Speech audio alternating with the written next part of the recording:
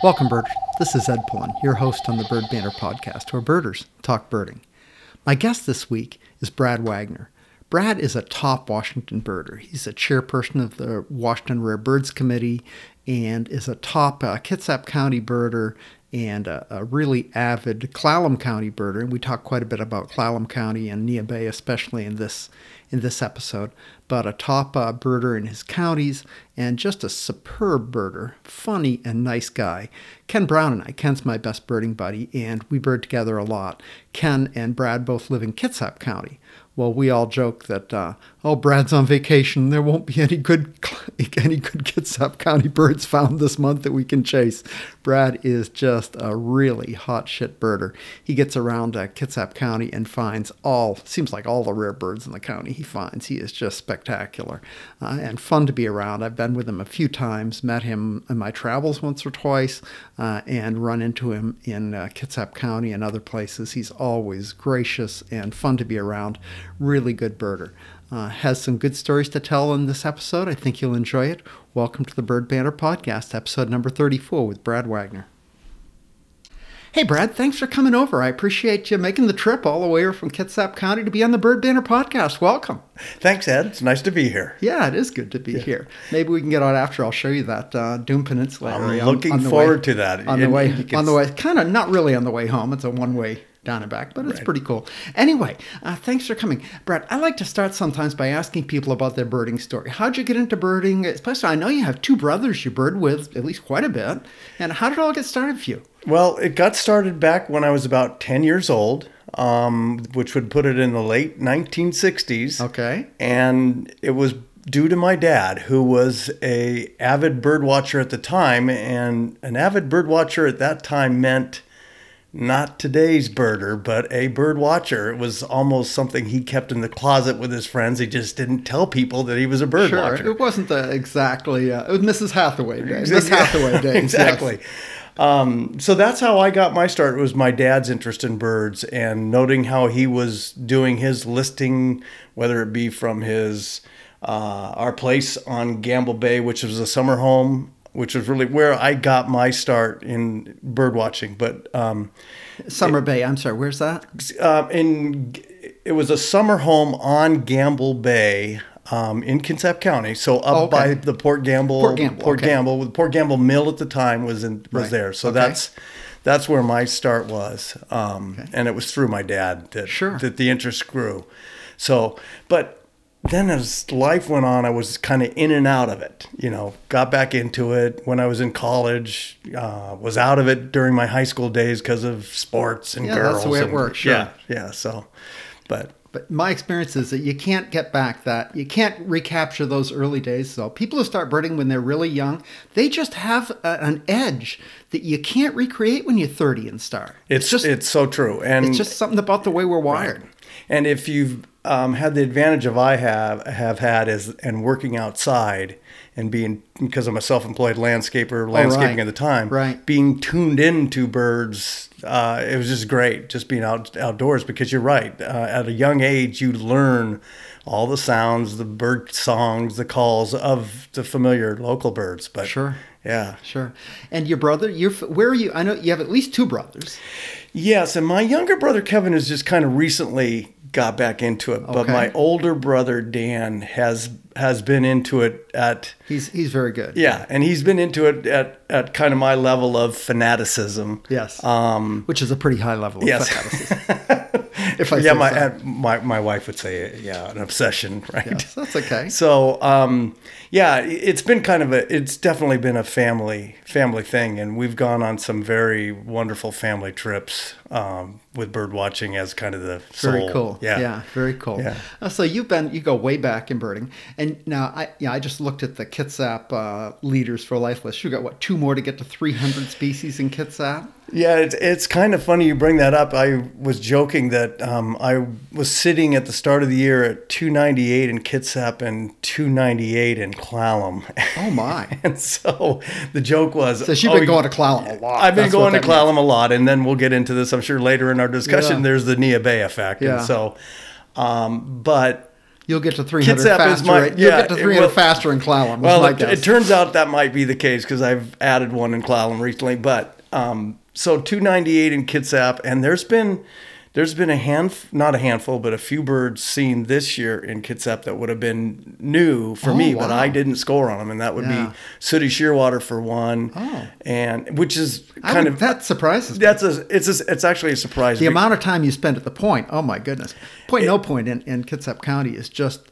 Somehow they all fly by there. It seems like. It's definitely sooty shearwater would then be definitely a nemesis bird because Vic Nelson has had it numerous times, and Ryan Merrill's seeing it from Carkeek over on the Kitsap side, right. And so it's just eluded me, and that's just the way it goes. That's the way it works. It's the way it works. And another one that got seen this year was Tufted Puffin, which eluded Vic all those years at Point No Point. So, but yet they were seen in the Sound this year. Vic lived there for a long time, didn't he? Right on the point. Right on the point, starting sometime in the 80s. And so, He ran like a little business there or something. Yeah, he ran the Point No Point fishing resort for all those years, and somewhere along the line, he became a birder. And there's kind of a story behind that too. That sounds like maybe we can get that later. It's a good story. Yeah, good. So Kitsap's kind of the home turf, and as you know, then I'm into it. Yeah. In fact, actually, I would go so far as to say that somewhere back in the early 2000s, home turf birding became a very key part of how I approached my birding. Do you think that sort of started with Washington Birder and the county listing there, or did it get escalated with eBird? Or was there? I mean, I wasn't county birding that long ago, right? So I don't know how that all got started. No, it actually the story behind my fanatical approach to home turf birding started with, and I'm going to go actually to 2003. Okay, and it wasn't Kitsap County then. What I decided to do in 2003, and this was after a trip with my friends George Gertz and Jamie Acker to the coast. Well, if you know George Gertz, he's very into his state year list. Oh, yes. And so especially early in the year. It seems like he wears out about April to me, but I don't know. No, you're absolutely right. I say he's a kid in a candy store when it comes to the first part of January when it's those new birds of the year. But so anyway, I'm on this trip with Jamie and George, and at the time my daughter's becoming a teenager and getting into softball, and so I'm looking at this state year listing approach to birding, and I'm going, well, I can't do that. I can't, I've got too much stuff. It doesn't work. I got too much going on. You know what I'm going to do? I'm going to see how many birds I can see on Bainbridge Island. Which is most of the Kitsap which is a good portion of Kitsap. And so that year was an eye-opener. And, it's not only the number. I think I recorded 182 birds that year, but it just made me aware of what was possible. And taking note of what arrives and what departs and what's moving through. And so it was fun. I mean, there were things like rock wren, palm warbler, clay-colored sparrow, all in the course of that year. Yeah, which are not easy birds. Not easy birds. But the one bird that really hit it is that I was doing some fall birding near Restoration Point and looking for Nashville warbler because I didn't see Nashville warbler in fall, and I've seen these reports. Sure. Now come to learn, I think Nashville warblers are much tougher in fall than people make out. Yeah, right. But in this attempt for Nashville warbler, I come across a golden-winged warbler. Oh, yeah, that beats Nashville. That beats Nashville. And so I think, and that's just an astonishing sighting. And it's doing year listing and year bird and home turf birding since that time, you just realize that stuff doesn't happen. But if you're taking that angle, if you're it can. And you're looking for little birds in the bushes, then it can happen. Yeah. So, but that's kind of what started the home turf birding, and I think from the Bainbridge Island attempt of a big year that year, it's kind of turned into every year being Kitsap and what's going on at Kitsap and the places on Bainbridge Island that I visit, and Point Nova Point, obviously. And I'm sure you get you just get to know where to be when. I mean, you know that in April you look for this and that, but by May you find other things, and then by November, then I mean, I'm sure you get a feel for that. You do get a feel, and you still learn a lot in the process. You just become amazed at birds, especially migration time, whether it be spring or fall, the movements and. Yeah, it's weather. I'm sure weather plays right? a role. You betcha. Yeah. So that is cool. Yeah. I've been doing Pierce County birding, and I'm not a hotshot Pierce County birder like you are a Kitsap birder, but it sure is fun. It is fun, isn't it? And gosh, every year you find new stuff. I mean, I'm still in the accumulating. I mean, I get several new birds a year. It's really fun. Yeah. I bet it does. I mean, and it's the list. So the list, and if you do it on a yearly basis, it's to me, it's not always. Say the final number, or it's just what might appear this year didn't appear that year, or you know, because it's always different. You know, Marcus Ronig is at the 253 for Pierce County, 205th area code, Pierce County area code. Okay. And so he buys a beer for anyone who gets to the 253 club in Pierce. Oh, wow. And so he hasn't bought many beers. No. I think it's about 8 or 10 of us. It's not very many. But his wife got to it this year. Heather's been out birding a lot, and she retired. And so she's said, all of a sudden, she's kind of pretty. She's very good. And she's really into it this year. She's getting Marcus chasing around now. Did she appreciate the beer, or did she get more than just I don't know. I did not go there. I am hoping to have them on as guests soon, and I'm not sure how I'll ask that question. Probably not quite the way you placed it, but we'll see. Yeah. Anyway, but it's been really fun.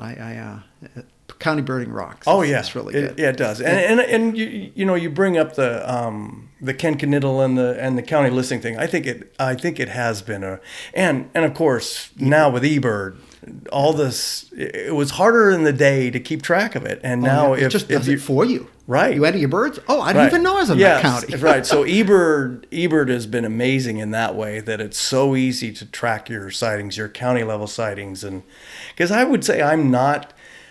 Other than Kitsap and Clallam, I'm not necessarily into the county birding, but so if I'm in a county that I've been into a lot, Walla Walla County, whatever, what haven't I seen? And so I do the same thing. I about a year ago I decided, I just didn't want any more gray counties on my eBird state list. So Ken and Ryan Weiss and Brian Hansen and I went down last winter to the southeast corner, and I had no birds in Benton County and Columbia County and Asotin County. You didn't pass Dan and I in Columbia County, did you? Because we were number 2 for quite a while. Oh, trust me, no. Okay.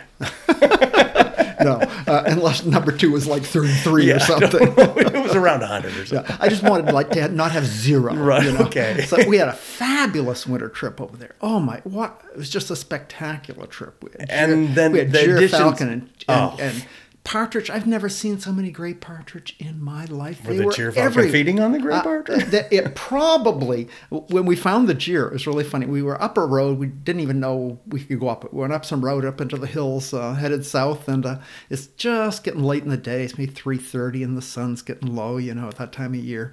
And we see a carcass on the side of the road with a red-tailed hawk eating a bird carcass. And we're like, that's kind of weird. You don't think of a red tail taking a bird like that, but it's actually just a red tail picking at the bones of a leftover carcass. Oh, yeah. And we pop out of the car, and Ken, being the astute one, say, I bet that red tail didn't catch that. Looks around and, look at that phone pole about a mile away, and there's an adult deer sitting there. That's so cool.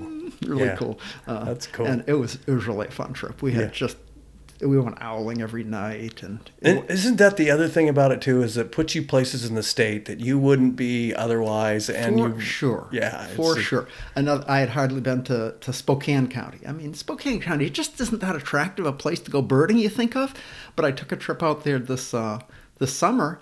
And I had a blast. I went to Mount Spokane. What a cool place. Mount Spokane is a really cool place. Yeah. And then I went down to, the big wildlife refuge just south of there. Turnbull. Oh, my goodness. Spent my college days a lot. Turnbull is a great place. Yes. Oh, my goodness. Yeah, no doubt. I saw a moose at Turnbull. Did you really? Cool. I did, yeah. Oh, very cool. Very cool. I didn't expect that at all. No.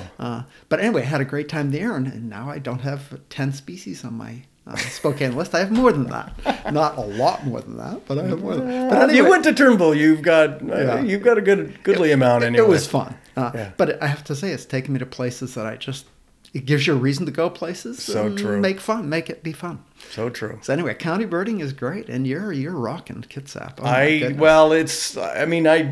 I do have some importance in Kitsap.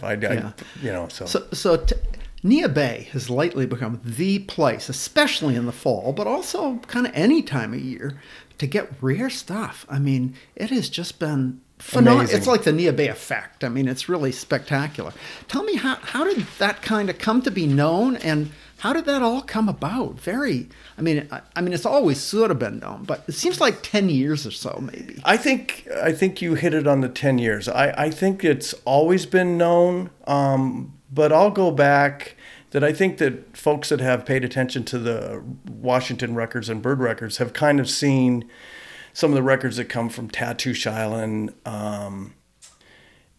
but not so much the town of Neah Bay in that area, but specifically Tatoosh Island. So I think there was an awareness that rare birds were showing up in the area. So how do you even get to Tatoosh Island? In this particular case, it was I think it's two shellfish researchers that were birders also. And I may be wrong in the complete story, but they had some people had a reason to be there. They had a reason to be there, and they were reporting these interesting birds over the years. But that's where most of the rare Neah Bay area sightings came from. Mm-hmm. And I think most of the I think what happened in the 80s and 90s, perhaps even into the 2000s, the seekers of vagrants, I'll call them, sure, the rare bird people searchers, looking for rare birds, people searching for rare birds, the Steve Mladenovs, the Tom Averses, others, Gene Hun, all those, their concentration was the vagrant traps in eastern Washington, and up until mid-September.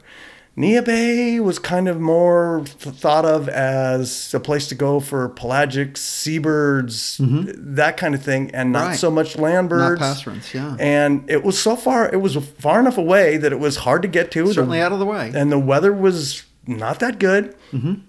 And so you don't stay in a 5-star resort? No, you don't. And so I think it really wasn't on the radar screen as far as the vagrant seekers. Brian, interrupt. Just for people who aren't from Washington, describe where Neah Bay is. I mean, it's a kind of a geographically unique spot. Well, and that's going to get back to why stuff shows up there. But it is in the far northwest corner of our state, and it protrudes out into the ocean with an island off of it. But it is the opening of the Strait of Juan de Fuca. And Vancouver Island sits, X amount, 10, 15 miles to the north. And so it just geographically sticks out in our state. Juts out there. So that that's going to end up leading to why we see what we do there. But it takes a while to get there. And there's just the Makah Indian Reservation there. So there's not much in the way of, places to stay. Mm-hmm. But it's still a wonderful place to go to, and it's just gorgeous up there. We were both there a week ago. It's a spectacular place. I know you probably had a little bit of weather It was very nice. It was very nice for us too. Almost unfortunately. It seems like the best birds don't show up when it's very nice, but it was good. Yeah, no, I think there is something to the weather when it's not as good seems to be better for the birder, not so much for the birds, but I think here's the way I think it kind of plays out as far as the significance and the discovery of it, as far as the birders of Washington. Somewhere around 2010, a local birder, in fact, he was from Bainbridge Island, where I am from, Nigel Ball, was going up there and studying California gulls or whatever, but he was always coming up with these clay-colored sparrows, maybe a broad-winged hawk or this and that. Nothing really mega. Nothing mega, but something pretty damn good birds. Pretty damn good birds. Yeah. And then, so I'm taking a look at this, and others have gone up there and like Ryan Merrill and Charlie Wright had probably gone up there and had an experience or two where they're going, this is interesting.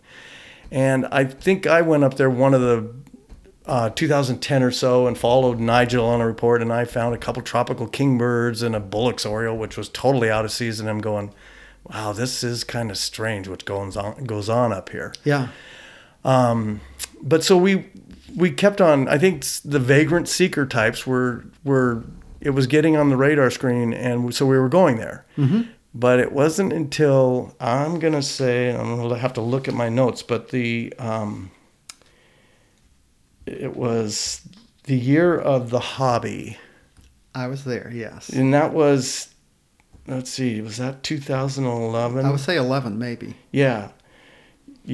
So what happened with the discovery of that hobby, which was essentially WBRC members that were up there for the weekend. I was there with about 115 people lined up on that. Wasn't that wonderful? Road. That was spectacular. Wasn't that wonderful? Yeah, it was really cool. But the whole 2-week period or so of birder coverage during that time that the hobby was there was near daily, not necessarily something mega, but sometimes something mega. The Patagonia roadside effect. Exactly. And out of season things, purple martins in November and cliff swallow. And so the whole thing exploded. I think that was the Seemed like it to me too. The starting date. It's still surprising to some of us that it doesn't get the coverage that we think it should get, because folks sometimes wait for the rare bird because it's a long ways away. To make a day trip there is ridiculous. Yeah, no. When I do a 1-day bomb, I'm exhausted when I do it, and I'd love to do 2 or 3 days. And you live an hour and a half closer than I do, or an hour closer. An hour closer, maybe. Right. It's 3 hours. It's 3 hours. 3.5 from here. 3.5 if you're really hauling ass through those curves. And that, so if you're doing the return, that's 6-7 hours of driving and could be birding in the rain the whole day, but yeah, so 2 or 3 days is at almost least a must. one overnight. 2 is better. Yeah, no doubt. So that's kind of how I play out the history of it. And so what's been seen on and fall is definitely the better time. Mm-hmm. Though this broad-winged hawk thing that happens in early May that we didn't realize happened. So springtime does have its deal. Attractions. But it does, but it doesn't necessarily generate the vagrants that the fall has seen. And I mean, look at orchard orioles and blue-gray gnatcatchers are now thought of as commonplace. Relatively. 4 or 5 years ago, my first blue-gray gnatcatcher in the state. Yeah. So yeah, for sure. So I thought there may be 2 ways birds get there. I suspect, the boreal forest that goes across the north and dips down into northeast Washington. And do you think some of the birds come down and around that way or across the strait and end up there? Or do you think more of them just kind of wander their way north until they hit the water? I think the latter. I think the majority of the birds, but here's the reason you can't say it's all that way, because it also has its share of Asian vagrants, and they're not coming there that way. But I think for a good number of the passerine North American migrants that are vagrants are coming up that way. Wander up from California to Oregon to here, and then they go, oh my gosh, I don't think I want to go across that water. They've reached the northwest corner and the next step is out in the ocean. Yeah. Or Tatoosh Island, or maybe backtracking a little bit and wandering around the town of Neah Bay. Yeah. Who knows? It's just dense forest everywhere, except right in the town where there's mixed edge habitat. And I think that's why they congregate. Seems like that's why they congregate there to me. I think that's good reasoning. Yeah, I do too. And then you're probably getting into the weather part, because I think that those are going to be there, and it's not weather related. It just seems like they get found on poor weather days because maybe they have been in the forest areas, and now this other thing where there's concentration of other birds just has an appeal that I don't know. Who knows? But tell me some of your. I mean, you personally have found some of the great birds there. You found the prothonotary last year, didn't you? I did, and that was the funny thing is that it was a first for many of the fellow WBRC members and Bruce LeBar and some of these other hardcore listers of the state, but it was my second. I had one in Kitsap. No. I had one in Neah Bay. So it wasn't even a patch bird. It wasn't a county bird. Oh, my goodness. And I had one 2 years ago that was found by an out-of-state birder, and we just happened to luck out on it on that same day, even though we didn't find it into the same area that he had. It had moved uphill to the greenhouse spot. So 2 previous years from this prothonotary warbler, I had one. So this was kind of funny part is that the prothonotary warbler of last fall was fun to find, because when I yelled it and all these folks are down flying out of the crab when shop they're all down at the crab shop getting their shack, they're getting their coffee, they were all just in a sheer out run. I should have probably just videotaped them running towards the bird rather than trying to keep track of the bird. That's good. Yeah. So blue-gray gnatcatcher you've had there a number of times. Seems like orchard oriole shows up there, I mean, fairly regularly. Yes.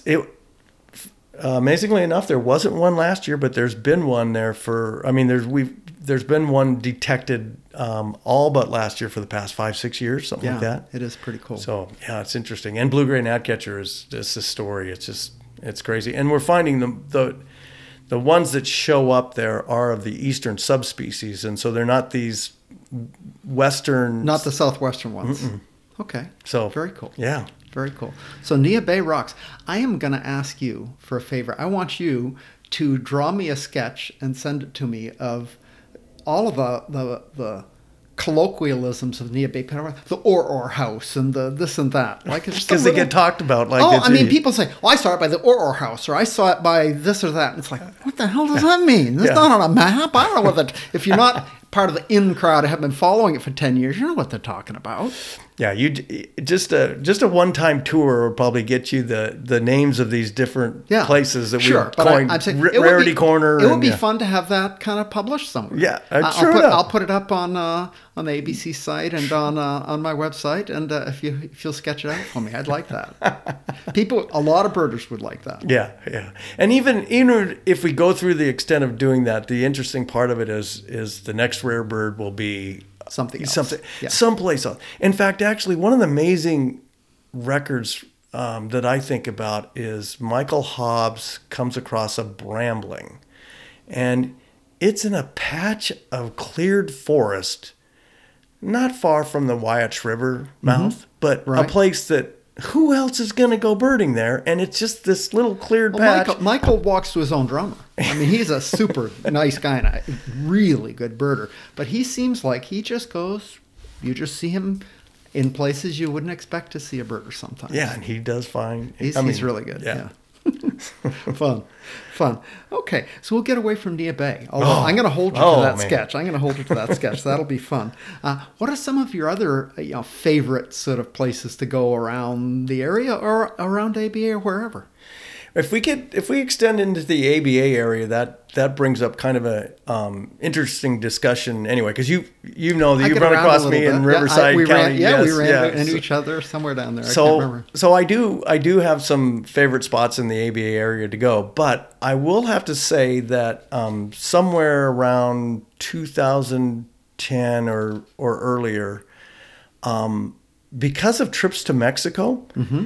There was a time in my life where my ABA list was everything. Paramount. Seeing life birds with my dad and my older brother when we would go specifically on trips to Southeast Arizona and the Tucson area during monsoonal. You had 2 more birds there to get. Yeah, yes. In the monsoonal season, going to see the hummingbirds and the things you could see there at that time of year, and flying to Gamble and being on a wings tour in the early 2000s to see the Asian vagrants that you might see. And so the ABA list was the end all, if you asked me where I stand on my ABA list, of course, it's now I'll just use the word diluted with the addition to Hawaii. I don't even count that. Yeah.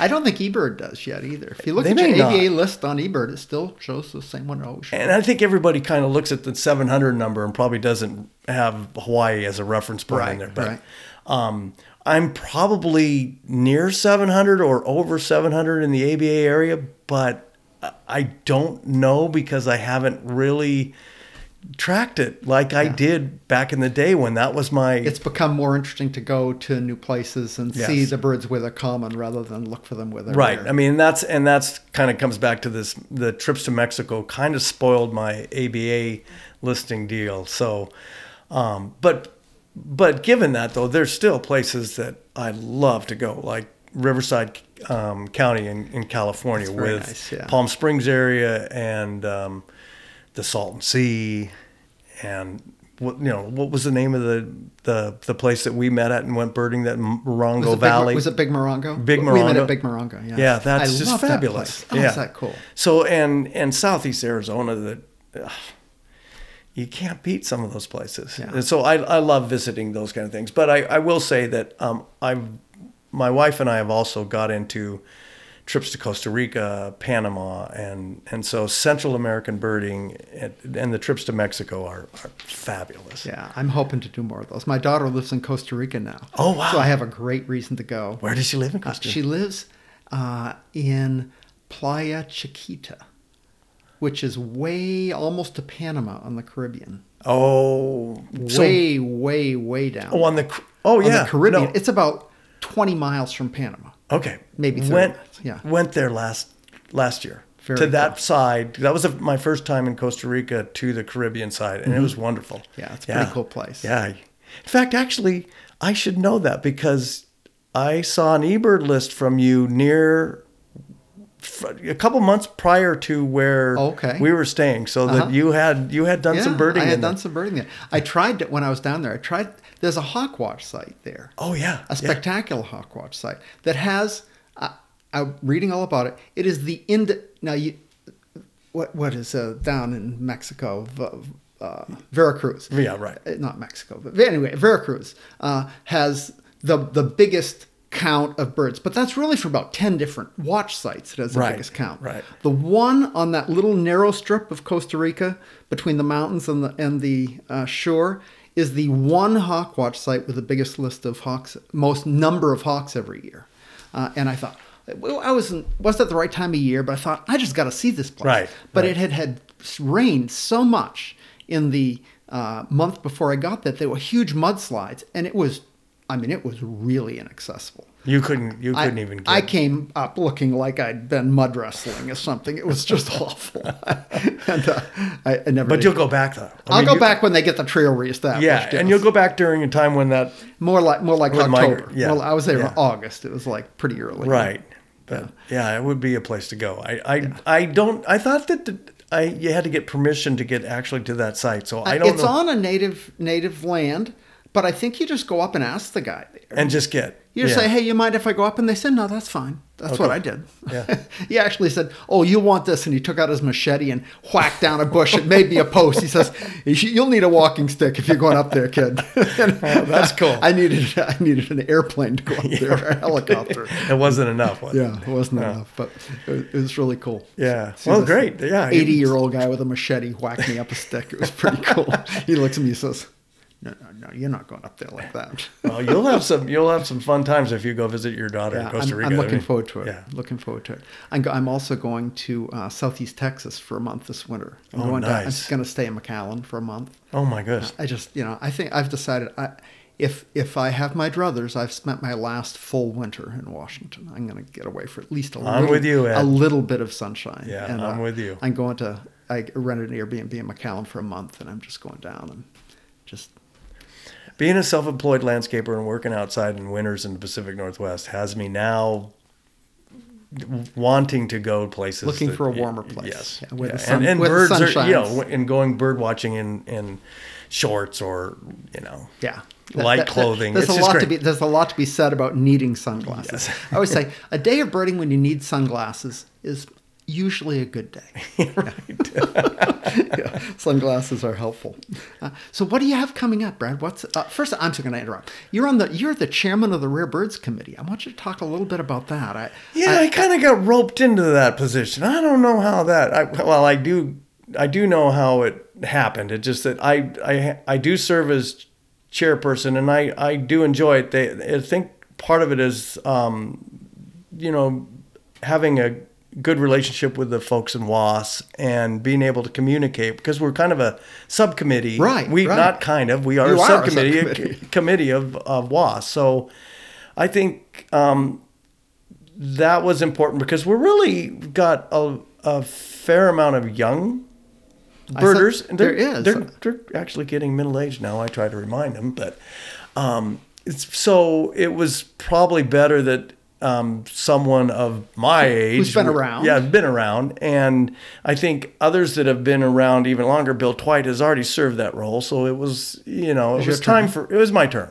So thanks for your service. Yeah, the chairperson role, though, I will say, is very easy when you have a amazing secretary like Matt Bartels that is incredible on how he goes about the record keeping for our state and transferring the information to the birders of our state once we've made decisions or once we hope to make decisions on reports and getting those reports.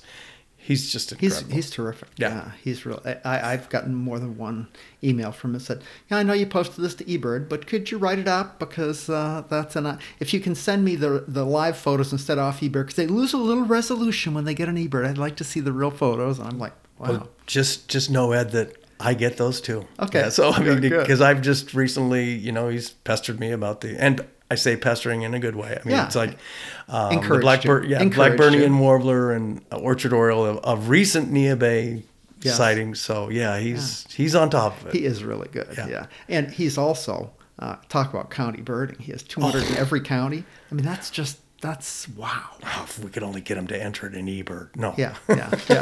Yeah, it's incredible. For a tech savvy guy.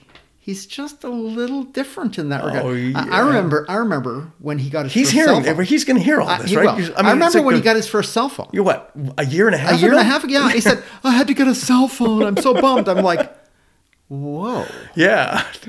Tough times, huh? He got a new job and he basically didn't dare show up to the first day of work without a cell phone. I was saying that WAS and WBRC should have to pay for a cell phone just because it was important. I think so too, yeah. Get him a smartphone with eBird installed already. Yeah. I mean, the era of him going into McDonald's to get online to... It's just funny. Yeah. So, but he's an incredible guy. Super nice guy, fabulous birder. And just... everybody has their own drum they go to. It's so true. It's so true. So I'm going to go to my first WAS board committee meeting this Sunday. Oh, are you? I just newly got elected. Good for you. And you'll be great. I don't know about that, but I've kind of I never really thought of myself as being part of WAS. For some reason, I didn't know that many people, and I bought a life membership 20 years ago or something, so I was kind of in it, but I never did anything. But Ken and I have lately been invited to lead trips at the conventions and stuff, and I think it's great. So I'm kind of excited about it. Yeah, It should good be fun. for you. Should be. It also meets a mile from my house, which is really nice. They meet at UPS, right? Wow. Literally right down the street. Wow. So that's pretty convenient. I can walk to the meetings if I want. Well, good for you, because I think that's a worthwhile thing to do. Yeah. And I have no idea what it involves, but I'll find out Sunday. There you go. Well, you'll probably have some even communications with WBRC types, so that's all good. I might. Yes. Good. So what's coming up for you? What sort of birding do you have going, plans do you have? Or even better, what would be your dreams? Near term, obviously, we're entering the Neah Bay season. So we're also coming upon our yearly WBRC meeting. And so... You do that at Neah Bay, don't you? No, well, we should. But there's not enough bird skins in the Butler's museum for us to really study. Dang. So we just have post-meeting discussions later there at the Butler. So that's the joke. Everybody says, when's the Rare Bird Committee meeting? We need to go to Neah Bay that weekend, and maybe they'll find us a bird. Yeah. And the thing about Neah Bay is you have to be there. On some of these birds, you have to be there. Because, for example, there was one bird called a field sparrow, state first, 2 years ago or something like that. Well, that happened to be seen on a Saturday of our bird records committee, and wasn't there the next day for some that went up there. I didn't go up there, but so it's one of those things that you got to be there. I got to be there. Yeah. Got to keep going. I had Blair Burnson on as a guest a while ago, and he's the state lister guy every year. And his first rule, he has 2 rules of chasing.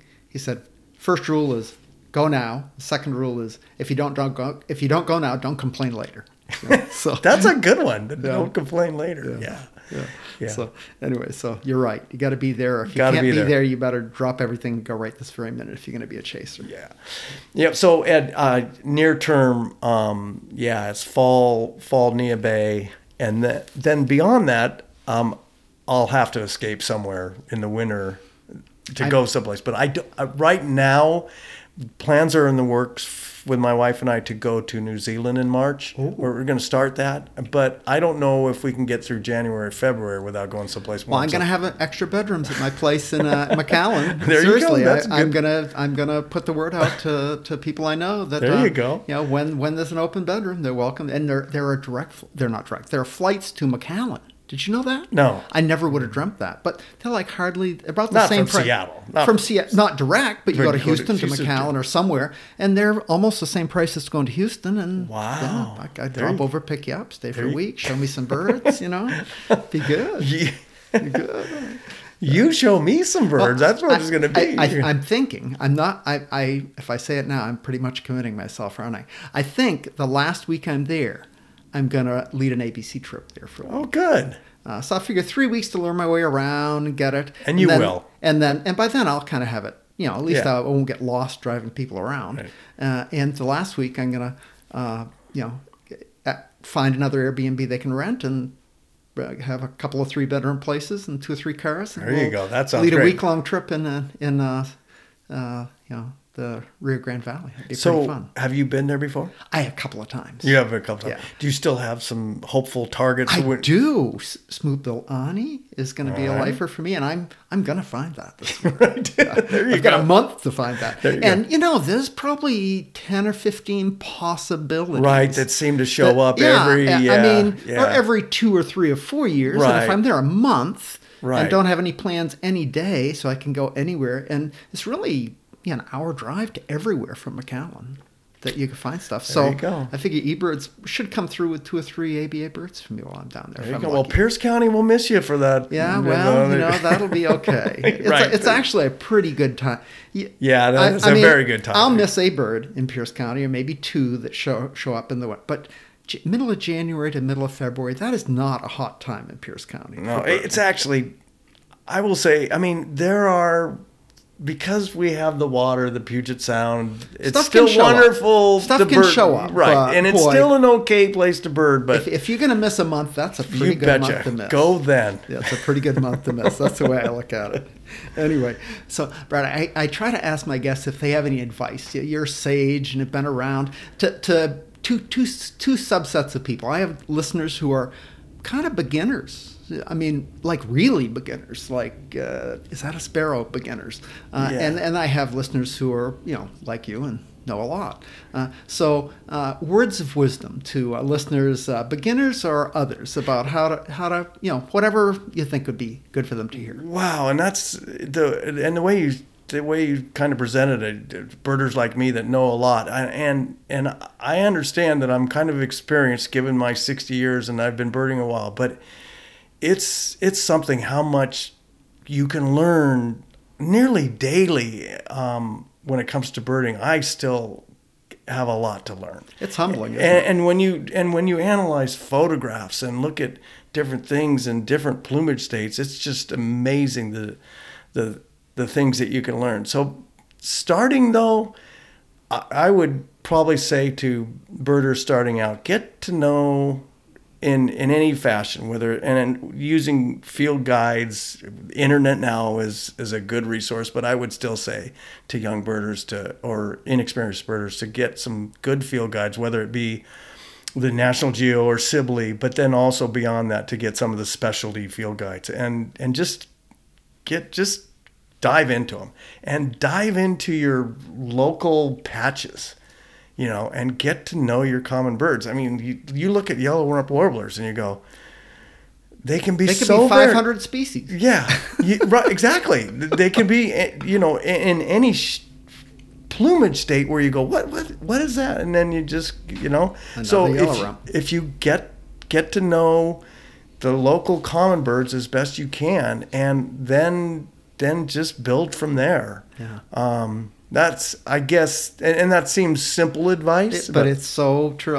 I know so many people, they just get try to do too much too fast, or just get frustrated because they don't know enough. And I think, my advice is always to find some local birders. Exactly. Go on the local Audubon trip. Yes, definitely. Free. There are so many free that would be resources. The second, right. Is hang out with some people who've been around. Right. It's just, you learn so much from other people. I mean, every time I'm within earshot of you, I learn something.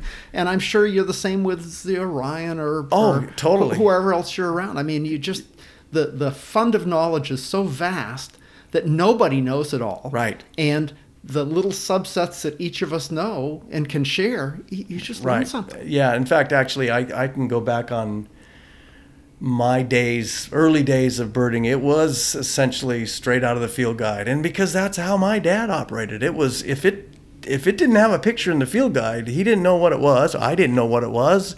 And it didn't have a fit. Well, we now know that there are so many different plumages, of so many different things going on that a field guide can only show you so much. It's a nice starting point. Yeah, nice starting point. But it's just getting out there and doing. And if you can latch onto a mentor or someone that knows their stuff, it is so helpful. It helpful. It is. I just got so lucky when I moved to. I got started in birding when my wife was a birder, and we were married, and I didn't even know it.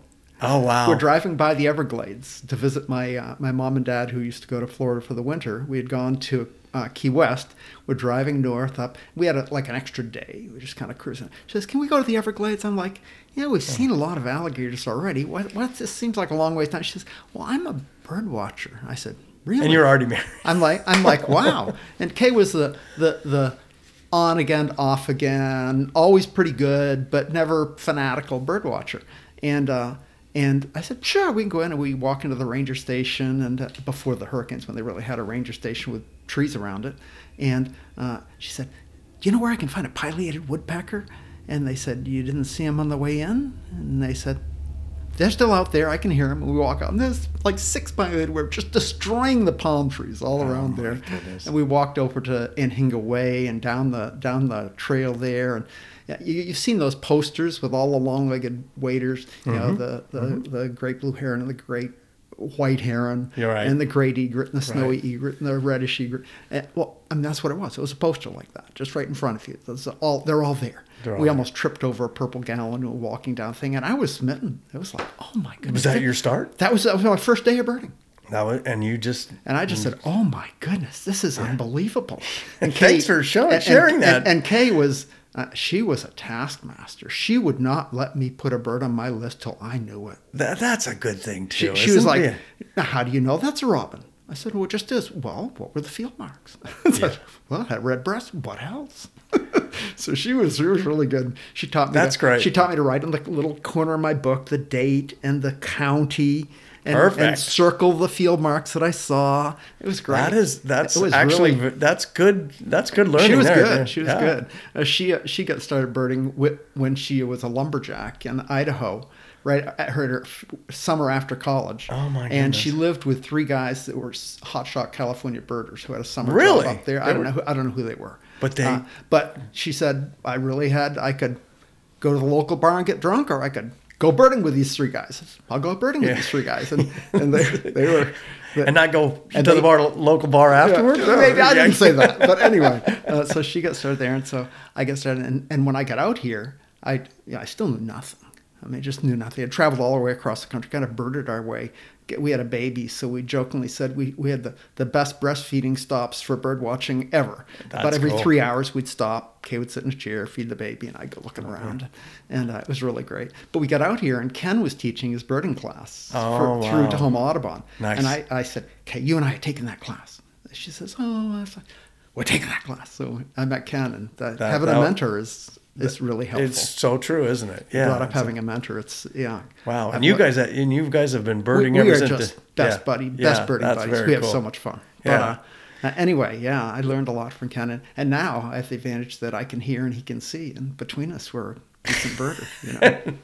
I'm about ready to change that too. I'm going to go for the hearing aid things to hopefully. I can. I was a doctor, not a landscape architect. You didn't listen to the loud rock and roll and run never backhoe. I never liked loud music, and good for you. I still hear, not like I did 20 years ago, but you still. I can now. Do I know what I'm hearing? That's a whole nother thing.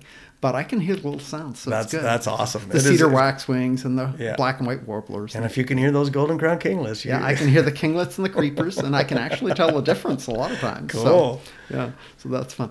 Anyway, Brett, thank you so much for being a guest this has today. been great. I had a blast. Yeah, this has been fun. And I'll put this up. You can tell your friends about it. You're now a star on podcasting world. Very good. Thanks again. Thank you. Take care. Bye-bye. You too. Well, that wraps up the Bird Banter Podcast, episode number 34 with Brad Wagner. I hope you enjoyed Brad's story and his stories. He's a fun guy to be around. Right after we finished the podcast, we went over to Dunes Peninsula, a new hotspot here in Pierce County. And sure enough, just as we left, the rain started. And by the time we got there as a steady mist, typical for the fall and winter in Pierce County, at least Western Washington in general. And so we joked about that, thought we should have gone birding first and recorded the episode last. But hey, that's not the way it worked. But we had a good time, and I hope you enjoyed this episode. Thanks for listening. Until next time, good birding. Good day.